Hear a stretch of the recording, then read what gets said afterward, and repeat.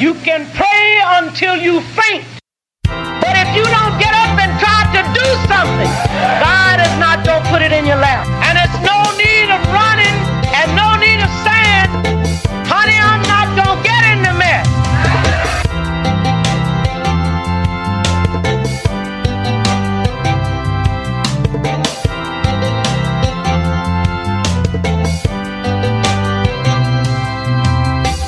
Because if you were born in America with a black face, you were born in the mess.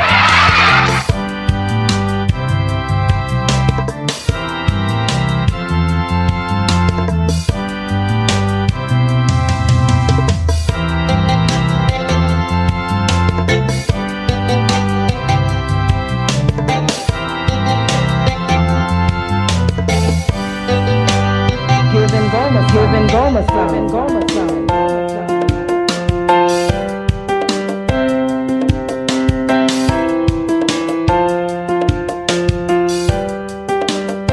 Get up and do something.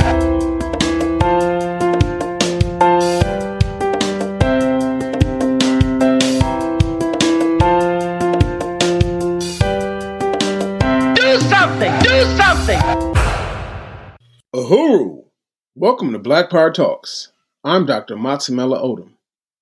Uhuru means freedom in Swahili, and freedom is on our minds 24/7. On this episode of Black Power Talks, we're discussing the defense of the African community. From Friday, September 2nd through Sunday, September 4th, 2022, the International People's Democratic Uhuru Movement held its 30th annual convention in St. Louis, Missouri. The theme of the convention was defending the Black community. We are our own liberators. The theme for the 2022 Impedum Convention had historical and immediate importance to the liberation of African people. The International People's Democratic Uhuru Movement was officially chartered as a national organization on April 6, 1991 in Chicago, Illinois. April 6, 1991 was the 23rd anniversary of the assassination of Little Bobby Hutton, the youngest founding member of the Black Panther Party in Oakland, California. Chicago was also the place where Fred Hampton and Mark Clark were assassinated, December 4, 1969. These assassinations represented the counterinsurgency war that the U.S. colonial state waged against the African Revolution of the 1960s, the Black Power movement. Impedum was organized to defend the African community and bring the African community back into political life. In recent months, white nationalist powers and their collaborators have increased their assaults against Africans and other colonized people. This includes the May 14, 2022 mass shooting in Buffalo, New York, the May 24, 2022 mass shooting in Uvalde, Texas, and the July 2nd, 2022 flamethrower attack on the Uhuru House in St. Petersburg, Florida. The apex of this assault against African independence has been the July 29, 2022 Federal Bureau of Investigation, FBI, military assault against the Uhuru movement. The convention was dynamic. Some of the highlights were the Black Star Awards on Friday evening, the Black Power Blueprint Tour on Saturday, September 3rd, and the panels and elections on Sunday, September 4th. The convention even had a name-changing ceremony.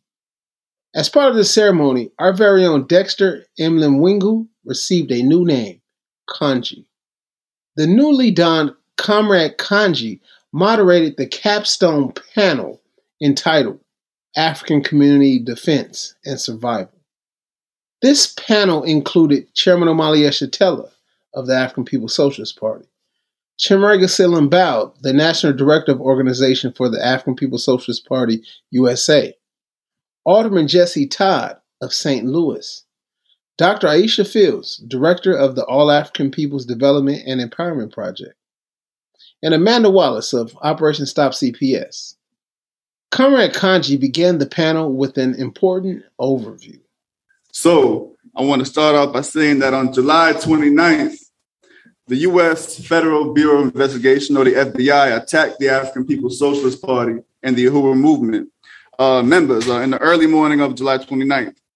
Our movements, bases, institutions were raided in St. Petersburg, Florida, St. Louis, Missouri.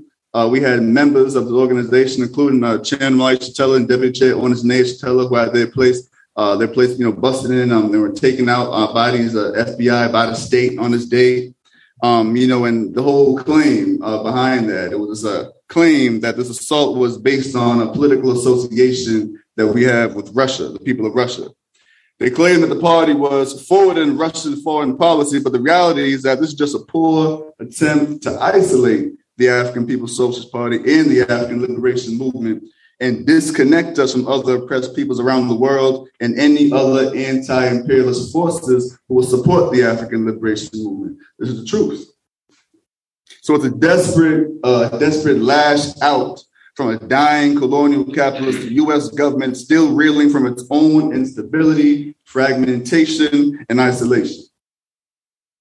So Impedum knows that an attack against the Uhuru movement is an attack against Africa and African liberation.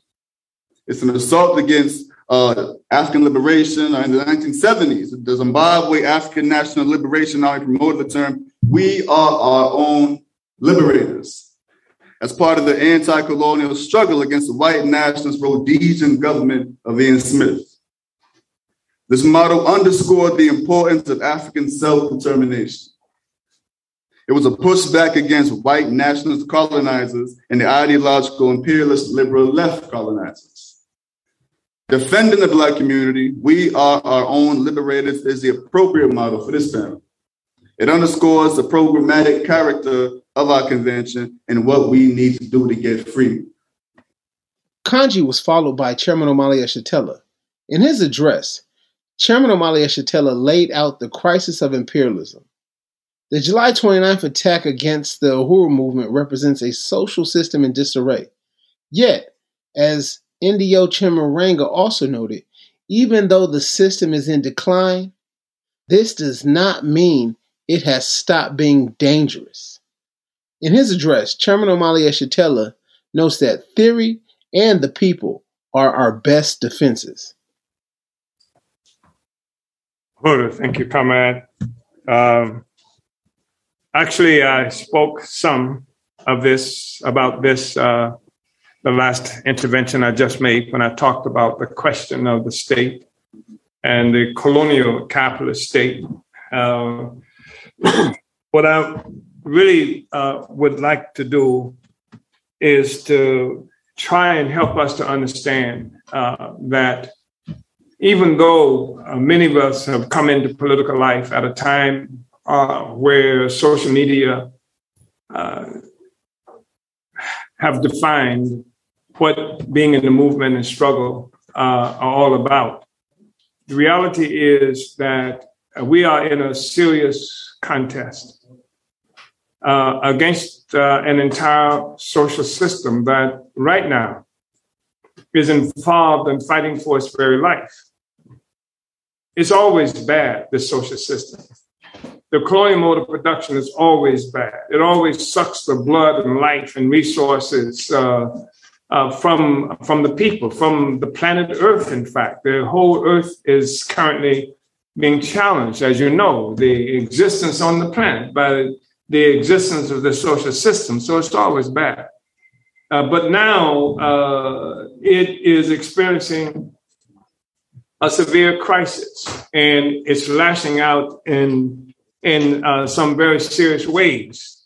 When we look at what happened on July 29th of this year, the military assault on our homes and offices, you cannot see these assaults in isolation from all of the other moves and maneuvers and gestures that this system, under the shaky leadership of the existing hegemon, is involved in. You cannot separate, as our oppressors have told us in no uncertain terms. You cannot separate the attack on Redbud in St. Louis or the attack on 18th Avenue or Tyrone Lewis Avenue in St. Petersburg, Florida, from what you see happening in Ukraine what you see happening in the South, in the Pacific region with the contest with China and what have you, and Africa. You can't separate it. And you make a huge mistake if you do that, because you will not understand the weight that we carry. And the fact is, it's not a weight that is frightening. It's a weight that we volunteered to take on because of the nature of the social system. The objective of what happened, one of the objectives of what happened on July 29th is to make a statement that should frighten us and other people to engage in this struggle. But the reality is what they did on July 29th should frighten us not to be engaged in this struggle. That's a hell of a statement to say that if you just fight for the right to live as Black people, that this is what we would do to you. And so that's part of what the objective was. I also want to say that's one of the most obvious means by which the state attacks us. There are various other forms. There are various other things. This whole social system, you can get a sense of how shaky things are with the existing social system, the existing mode of production, in part because of the kinds of expressions you see within the superstructure. Because the superstructure serves to explain the existence it responds to the existence of a particular economic process, a particular means by which the society secures what it needs to live. That's what the superstructure, ideas and all that stuff, it don't just come out of the sky. It's not just some smart guys wrote a dictionary or something like that.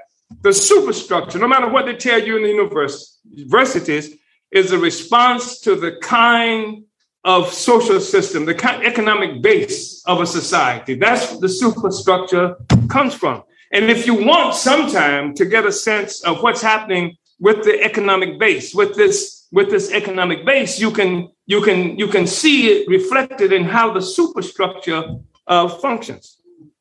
And right now, there's a tremendous amount of confusion in the whole system. The whole ruling class is confused.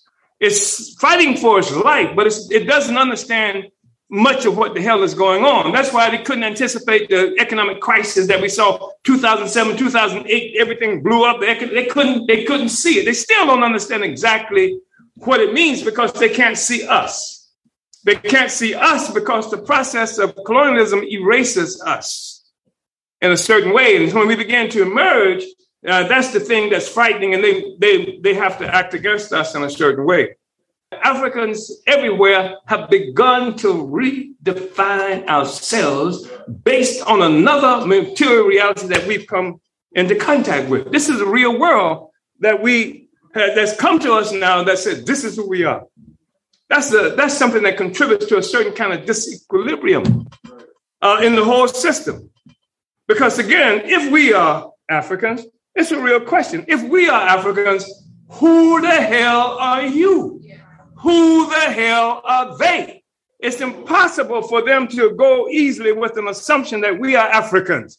Jesse Jackson tried to head us off at the pass when some years ago he had that meeting and came together with a bunch of Negro leaders and said, henceforth, we're going to call ourselves African Americans because we were heading to Africa, and he wanted that chain locked onto us so that we would still be stuck with the colonial identity, right? Everybody's an African. Everything is up for grabs. All the ideas, assumptions, you see that every time if you're looking on social media, if you're looking at what people are saying around the world, none of the old definitions work. People are, even representatives of the ruling class are having to write these tomes now about colonialism and talking about settler colonialism, etc. They're doing that. They've been prodded. But part of the reason they're doing it because something else is happening in terms of the economic base. And the economic base is a parasitic relationship. Yes. And the host is rejecting the parasite. Yes. Nothing works. not a definition of the word. People don't even know who the hell they are.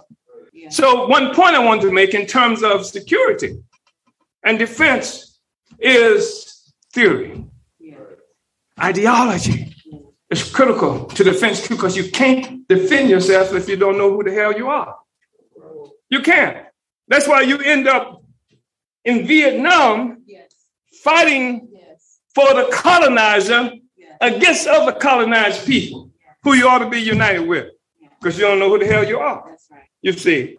And the same thing, the Africans did that for France. 71% of the people who fought for France in Vietnam, of the French soldiers, so-called, were Africans, were people from Africa, for people who were colonized, except don't know who you are. But increasingly, the gap is being closed between this understanding. So ideology, theory, these are critical questions too in terms of defense. There's no institution here. That's their institution that's going to provide us the cover that we need. Yes. Our protection is where? In the people. Our protection is in the people. And that's why no matter whatever else that we do, the people is the best guarantee of the protection that we have. People need to say, that's my farmer's market there, and I'll do anything to protect it regardless of who comes and tell me something is wrong with it.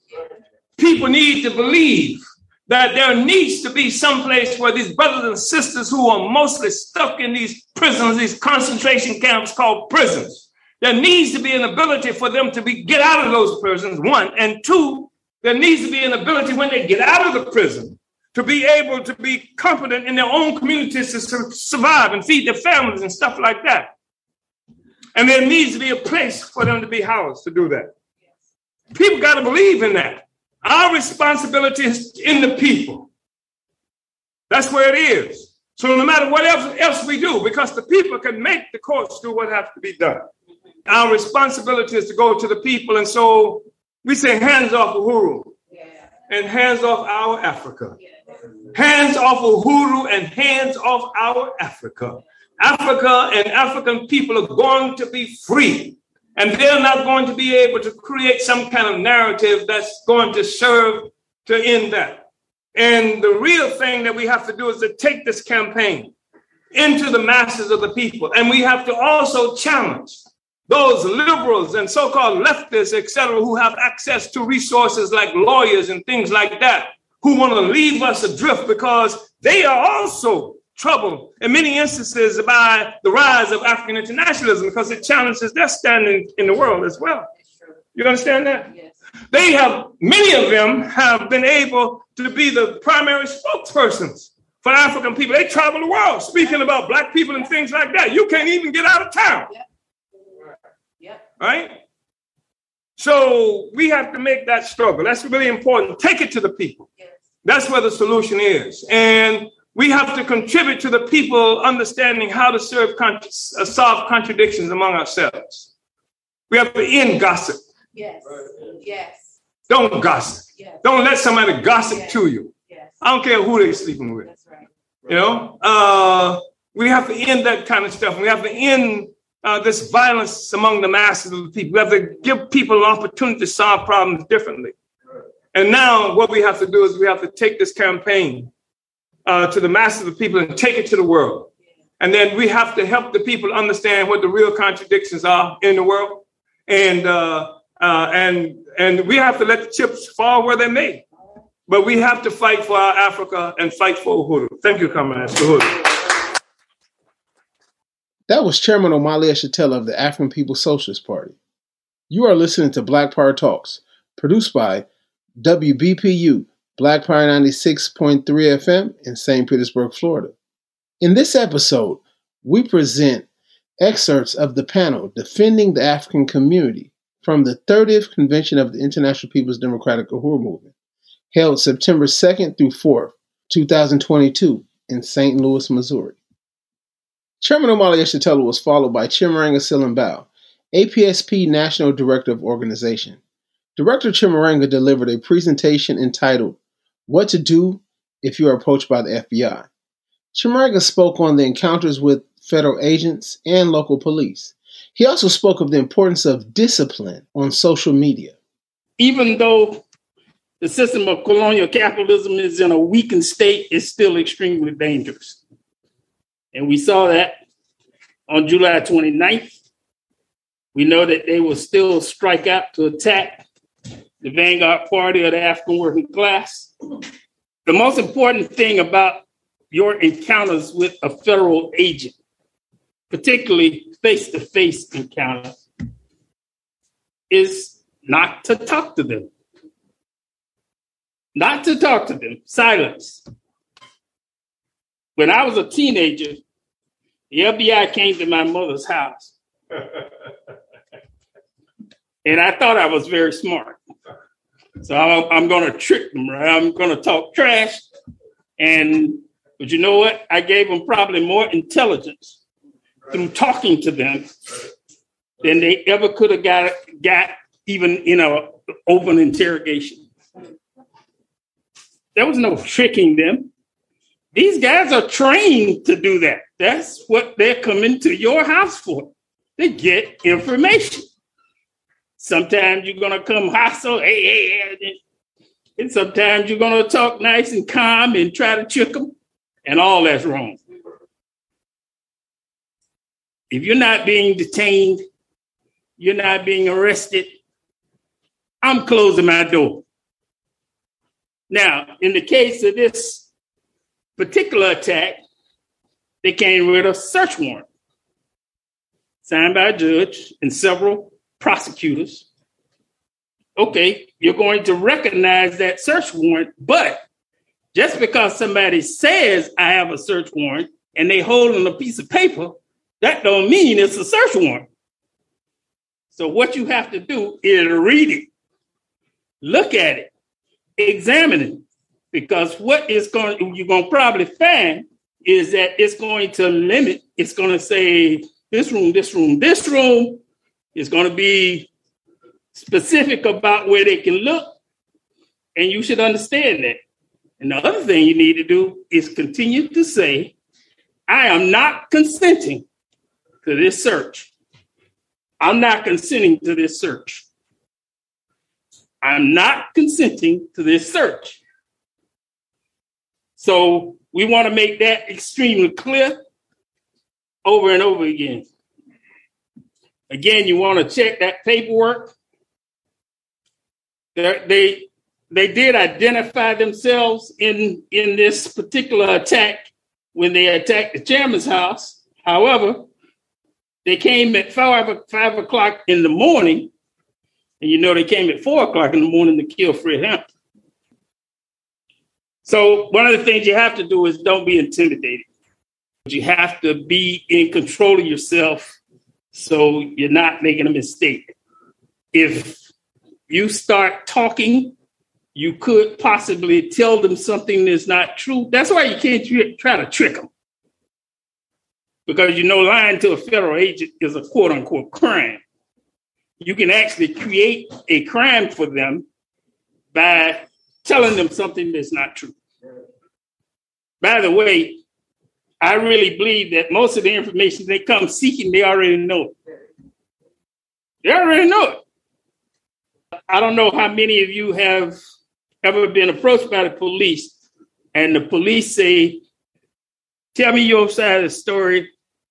You shouldn't have nothing to hide if you didn't do nothing. So tell me your side of the story. I want a lawyer. That's my side of the story.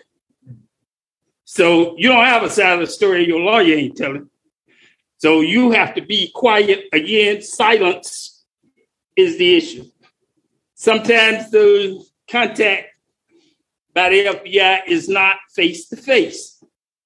You should assume that every phone you use, they're listening to you. You should assume that. And if you assume that, you know you're going to be controlling what you say on the phone, right? You can't say anything you want to say on the phone. And if somebody on the other side of the line is trying to say something that you know shouldn't be said, you either hang up on them, like, I'm not going to discuss that with you. Click. Because they ain't got enough brain to know that they are setting themselves up and you too. Or maybe they do. Because the police do that as well. We know they use informants. So we want to be real clear that they use phone surveillance, text messages, social media, instant messaging, all these things the police monitor.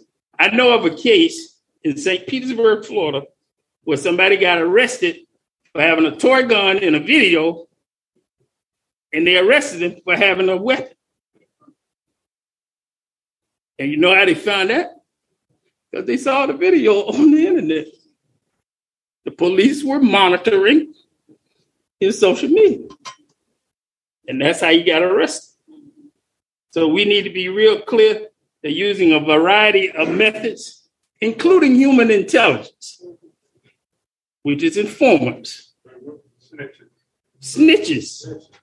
You have to document these encounters with the FBI the best you can. Agent names, phone numbers, what agency you're dealing with. It's 20-something different intelligence agencies in this country, including DIA, Secret Service, CIA. The DIA, by the way, is the Defense Intelligence Agency. The Defense Department got their intelligence agency too. So it's not always going to be the FBI. But these other organizations are just as dangerous. So you want to document everything you can, phone numbers, take photos if you can, and definitely you're going to probably get, if you are under a search warrant, you might get a receipt for property, but you want to make sure of everything that was taken. So if they don't have a search warrant to go in the kitchen, what are you going in my kitchen for? Search warrant say you go to the living room. Well, that's where you're going to stay. Don't go in my kitchen. And remember to always say, I'm not consenting to this search.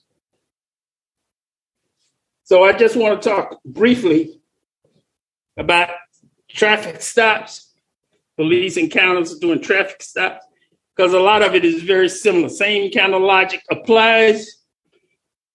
Show your ID, identify yourself, but you are trying to end that encounter.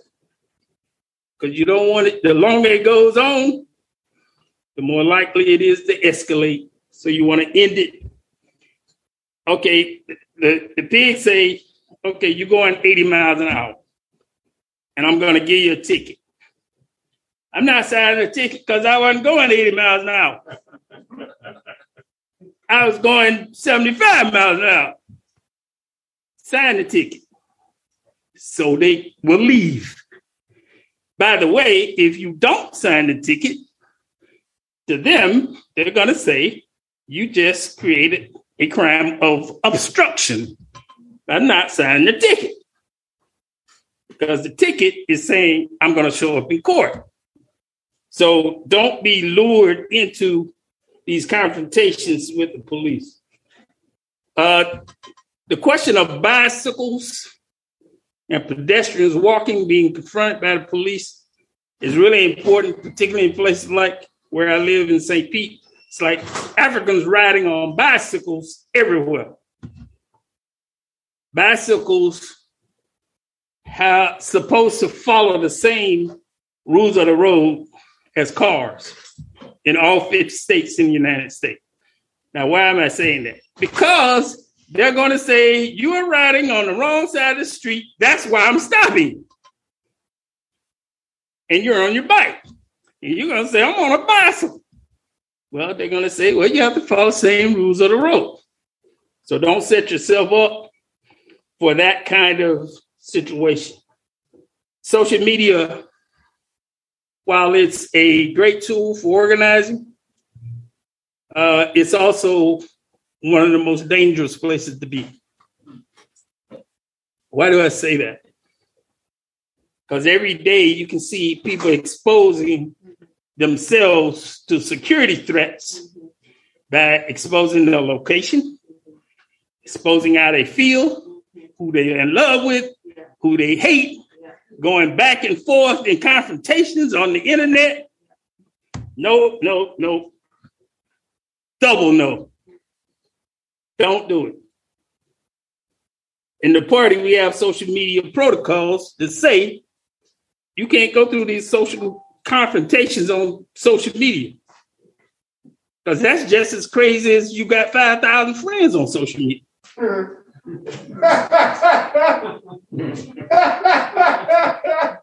I'm going to let you in on a secret. Those 5,000 people don't know you. They are not your friends. Matter of fact, speaking 4,999, probably the police. So social media is a real problem, and unfortunately, I've seen people in our own movement make serious mistakes on social media. I woke up this morning, I felt so lonely. Why are you telling the police that? Yeah, that's what I want to know, Chairman. I mean, yeah, I'm on vacation in the Bahamas. Okay, well, you just set yourself up for a robbery. Or state intervention. Because now I know they're not home. So we have to really be careful about the kind of things we say on social media, conduct ourselves in a way in confrontations with both state, local police. We have to conduct ourselves in a way that we understand we're dealing with an adversary, an enemy of African people. That was Chimaranga Silambao. Director Chimaranga was followed by Alderman Jesse Todd of North St. Louis. Alderman Todd delivered an impassioned defense of the Uhuru movement. Alderman Todd noted the importance of service to the people and discipline. But one thing that the chairman said that we always have to keep in mind, we always fought with, it's the people. I can't emphasize that enough. Being in electoral politics and elected 6 times in 18th ward and been attacked by these politicians, bourgeois politicians, I can't emphasize enough the one word, the people. That's it. One word I want to repeat, you have to be a servant of the people. You have to have integrity. You have to have truth. Yeah. You have to be who you say you are. Because if we have an advantage. If we're who we say we are, Right on. then they can't do anything. But one thing you have to have discipline. Yeah. You got to have discipline. If you don't have discipline, you won't have freedom. Because as Comrade Chimaranga was saying, he was reading down all those things to do and not to do. If you don't do them, for example, I remember being in the Black Power movement. Some people were doing things illegal, like using, talking about weed and stuff. I'm just using an example of driving drunk or speeding. I mean, you have to be within the law. That's the first way we can defend ourselves. Also, when we have discipline, the masses of people are going to be watching us. That's right. Because if we're no better, if we're the same as the ones that we're trying to get rid of are not any better, they're going to take the safe way out and not take us. So we're going to have to live by example. We going to win, not can win. We're going to win, we are winning. We're going to keep on winning because what we're going to do is we're going to have the people with us. We already have the people with us. Right. Let's look at the program we have. And I use the word we because I'm a lifetime member of the Uhuru movement. I'm down for life.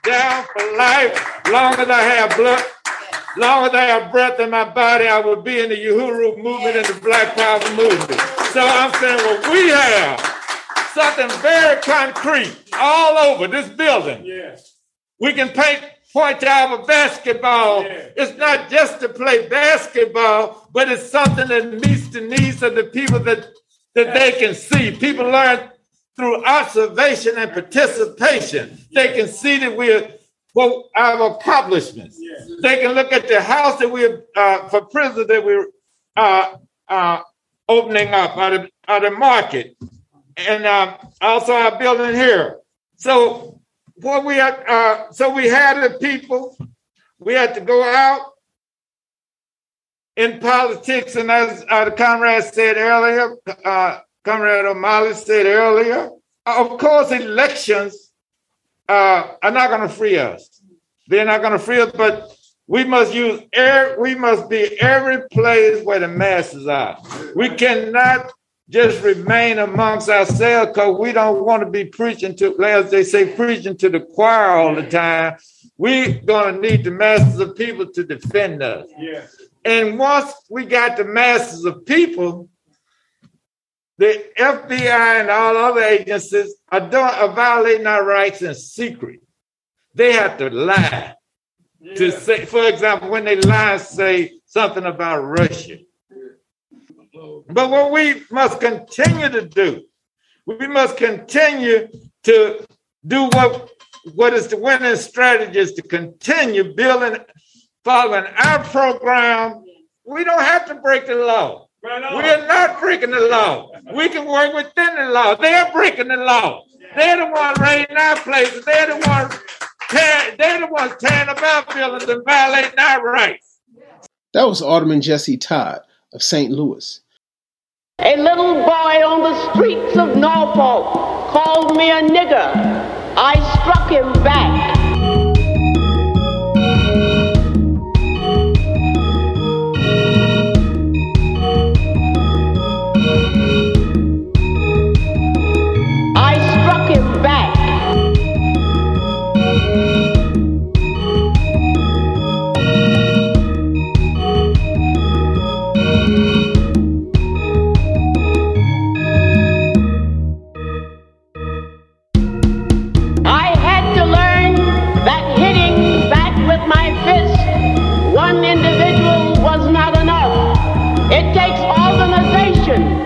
It takes dedication. It takes the willingness to stand by and do what has to be done when it has to be done.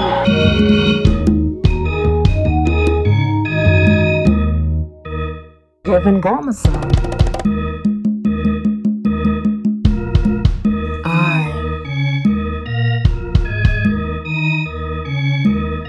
Yeah.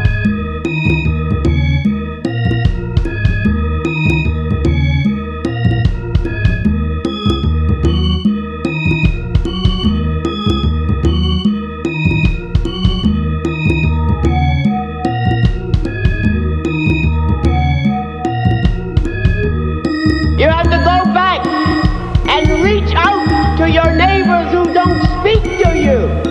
And you have to reach out to your friends who think they are making it good.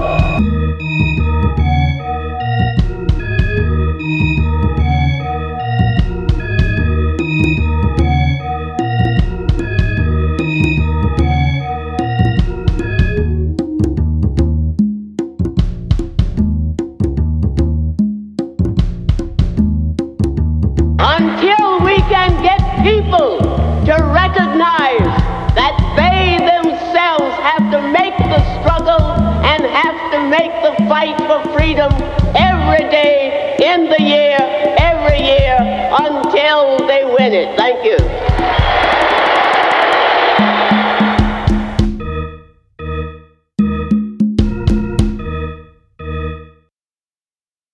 You are listening to Black Power Talks, produced by Black Power 96 in St. Petersburg, Florida. In this episode, we present excerpts of the panel Defending the African Community from the 30th Convention of the International People's Democratic Uhuru Movement, held September 2nd through 4th, 2022 in St. Louis, Missouri. Alderman Jesse Todd was followed by Director Aisha Fields of the All African People's Development and Empowerment Project. Under her leadership is Project Black Ankh, the African nation's own emergency response program.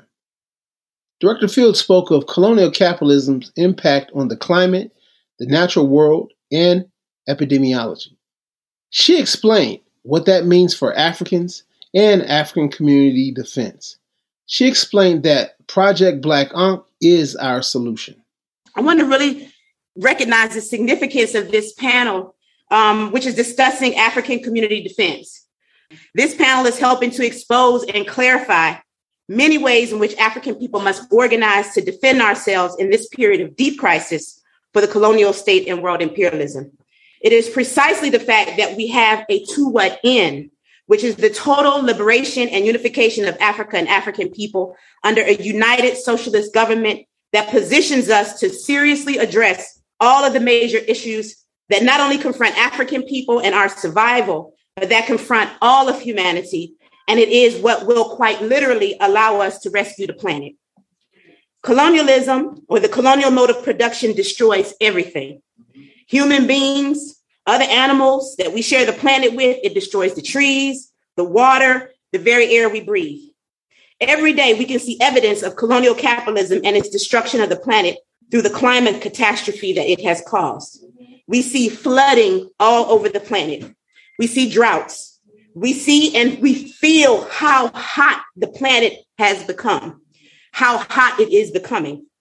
How many days over the last few months in your own community have you heard statements on the news about record heat waves? It's a record today. It's a record tomorrow. It's a record next week. It's a record for the next 2 weeks. And this is just the beginning. Although natural disasters are obviously not new, climate change increases their frequency and intensity, making it harder for those affected to cope with the impacts. Right now, African people and other colonized people are experiencing increased food and water insecurity and displacement. Often, Africans and other colonized people are in the process of rebuilding from one disaster when we're struck by another disaster. As an example of what African people are confronted with right now, there's a situation, and this is just one of hundreds. But in Sudan right now, for example, climate change is exacerbating flooding and drought. Locust plagues present a constant threat, and food insecurity is affecting up to 6 million people. The U.S. National Intelligence Council wrote in its Global Trends 2040 report that the physical effects of climate change are likely to intensify during the next 2 decades, especially in the 2030s. More extreme storms, droughts and floods, melting glaciers and ice caps, and rising sea levels will accompany rising temperatures. Many scientists warn that Africa will be the continent hardest hit by climate change. As African internationalists, we know that Africa and African people around the world will be hardest hit unless we organize ourselves to defeat the colonial mode of production that is responsible for creating this contradiction in the first place. Colonialism is not only responsible for the climate contradictions that are creating humanitarian disasters around the world and specifically impacting African and other colonized people, but no matter how you look at it, colonialism is responsible for the various disease or health-related emergencies that are constantly happening around the world. Colonialism is responsible for cholera and Ebola. Yeah. It is responsible for malaria, killing an African child every minute. It is responsible for the COVID pandemic and for the spread of monkeypox, something APDEP is going to have to speak to more in the coming days and weeks. Our party and movement are not simply content with summing up the contradiction or waiting for the next hurricane, the next mudslide or cyclone to occur, or for the eventual defeat of colonial capitalism. We are right now building our own independent capacity to respond to the growing needs of our people as we face the impact of climate-driven disasters and other imperialist-imposed disasters which affect us the most.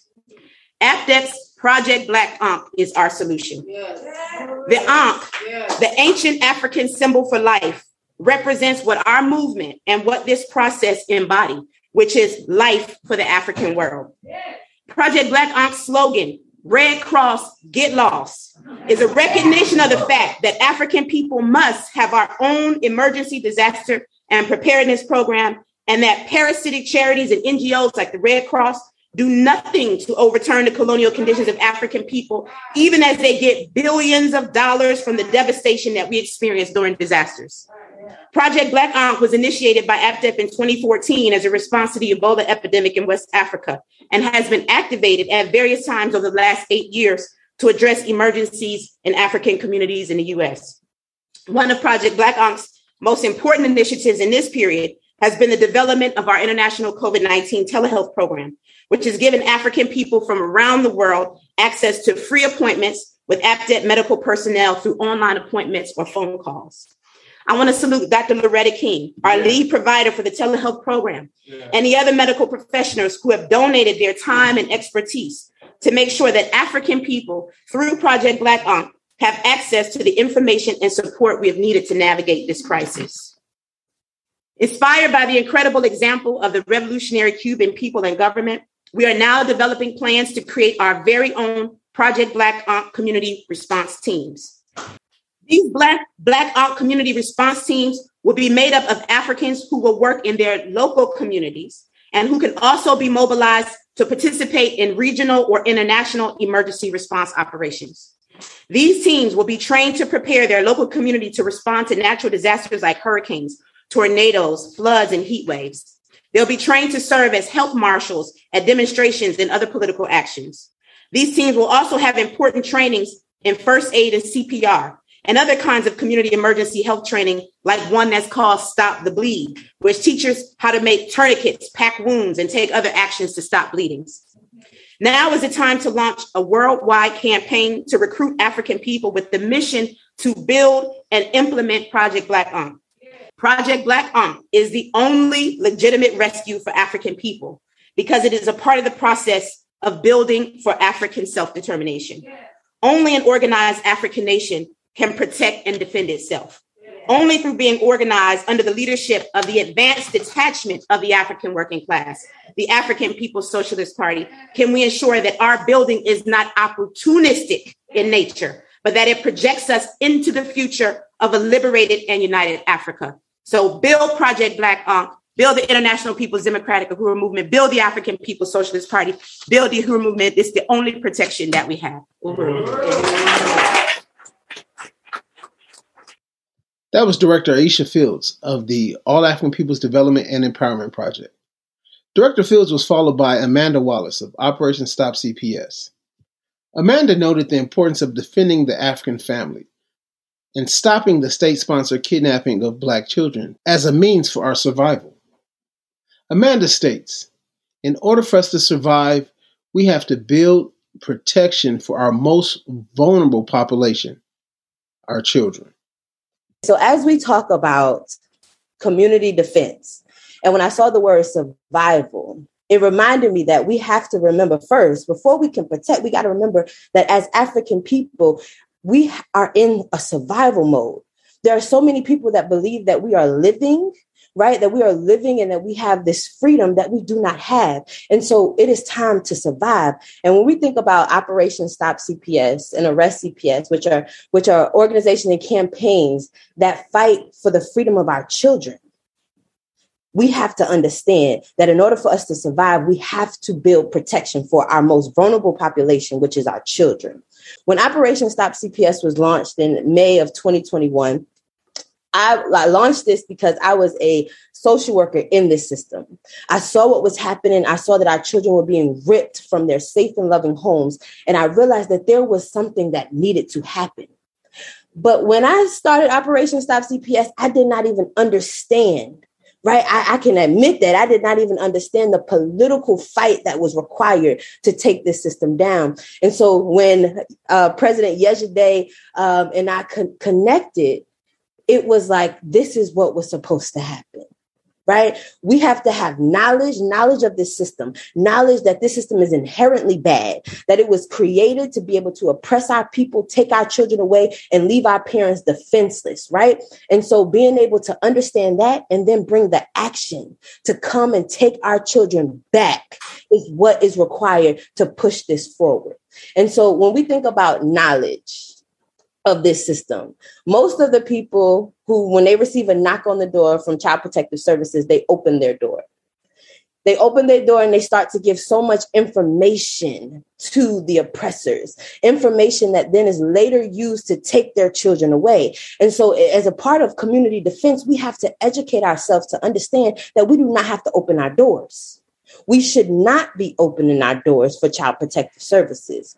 And so that's a simple step to be able to get us in power. Don't open your doors, contact an attorney immediately, right? And then also when you think of the Respond and Power Guide, which is our flagship resource for families to be able to understand this system and know what to do if they get a knock on the door, we recommend that everybody have a copy of it, because when you look at the statistics, right now, in 2022, 53% of African children will have a CPS investigation before they turn 18. So that's over half of our children will receive a CPS investigation before they become an adult. And then if we understand how this system affects our families generationally, we understand that just continues to keep going. And that's why it's so important for us to stop it. This system will never stop taking our children, because our children are a mode of production. They are a commodity for this system. And so to think that we can ever reform it, that we can ever make it better. I heard President Kalambai saying that earlier. Reform is not on the ballot, right? Reform is not on. It's taking this system down and understanding that the power is ours, and it is only when we understand our power is when we step into it. And so again, if CPS knocks on your door, do not answer. Contact an attorney immediately. If your child is in school, when you receive information that you are under investigation, you need to go and pick up your child immediately and bring your child home. We are in the age of virtual, right? When COVID happened and we realized we can come home and homeschool our children and do it ourselves. And so being able to say, nope, my child, I need a virtual option until the CPS investigation is done. So being able to be in power, because as a CPS investigator, I know that I would go to schools to talk to children and their parents had no knowledge that I was there. And so we need people to understand the underhanded tactics that this system uses in order to get information. Children are being strip searched at school. Children are being interviewed at their school. These things are happening while you believe your children are being protected and educated in the school system. And that's not what's happening, especially when the school system is the number one reporters to the child protection system. Right now, children are going back to school, and the number one question is, how was your summer? That simple question can lead to so many reports to Child Protective Services. So what I ask people to do is start having these conversations with your children. We talk about the revolution and how our children need to be a part of it, but they also need to be a part of our protection. And they need to understand that if somebody comes to their school to speak to them, I need you to call my mother. I need you to call my father, my grandmother, somebody to get up to the school so that you put a barrier and protection between your child and the system, right? And so again, and then when we look at action, because action, y'all, it is required. When I was there at the Black is Back conference a couple weeks ago, I showed a video of Miss Sellers. This 2-day-old baby was ripped. Zephaniah was ripped from her hands at only 2 days old. 2 days old because they said this mother was impolite at birth.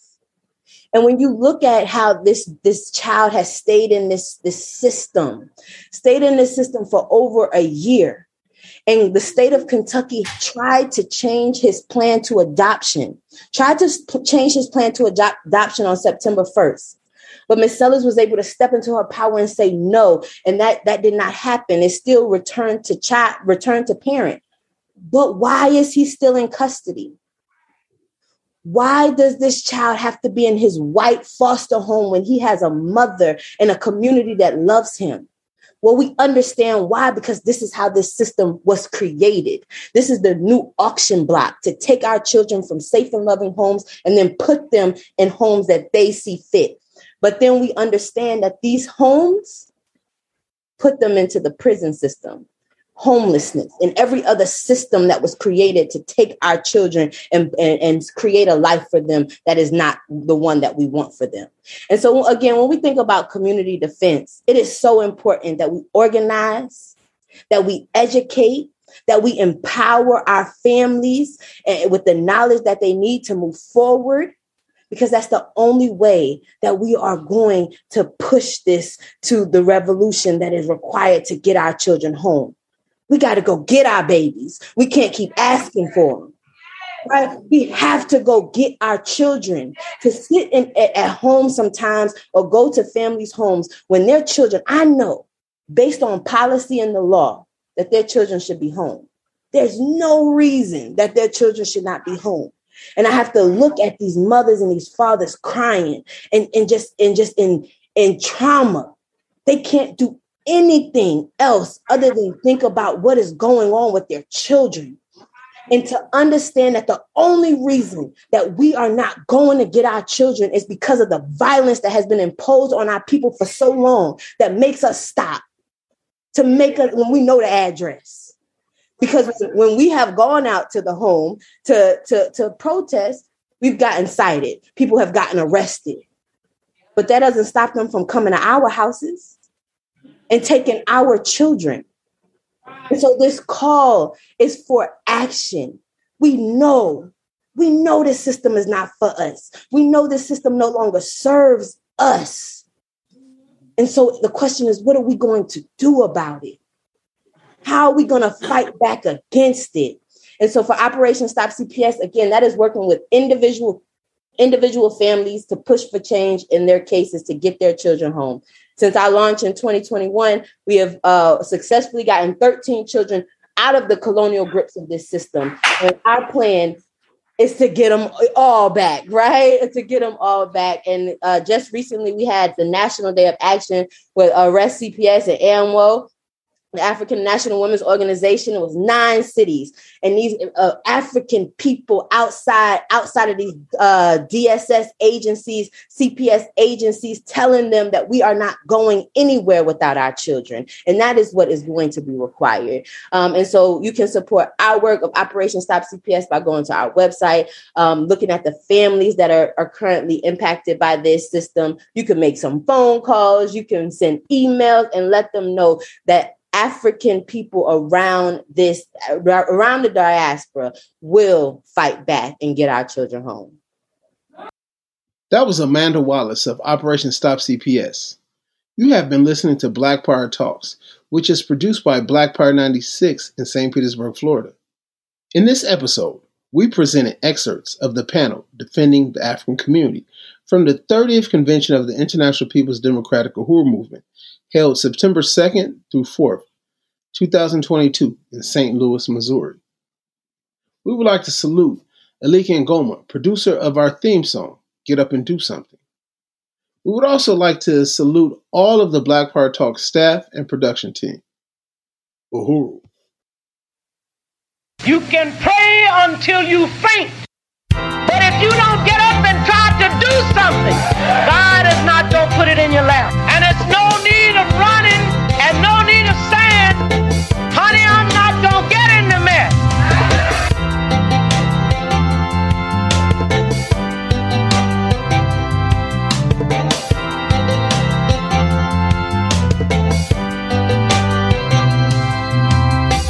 Because if you were born in America with a black face, you were born in the mess.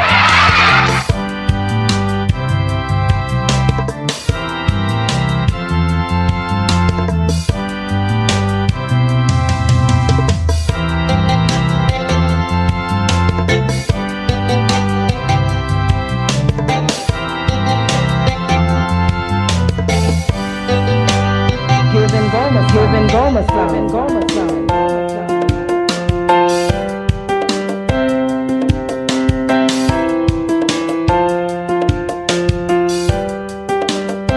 Get up and do something.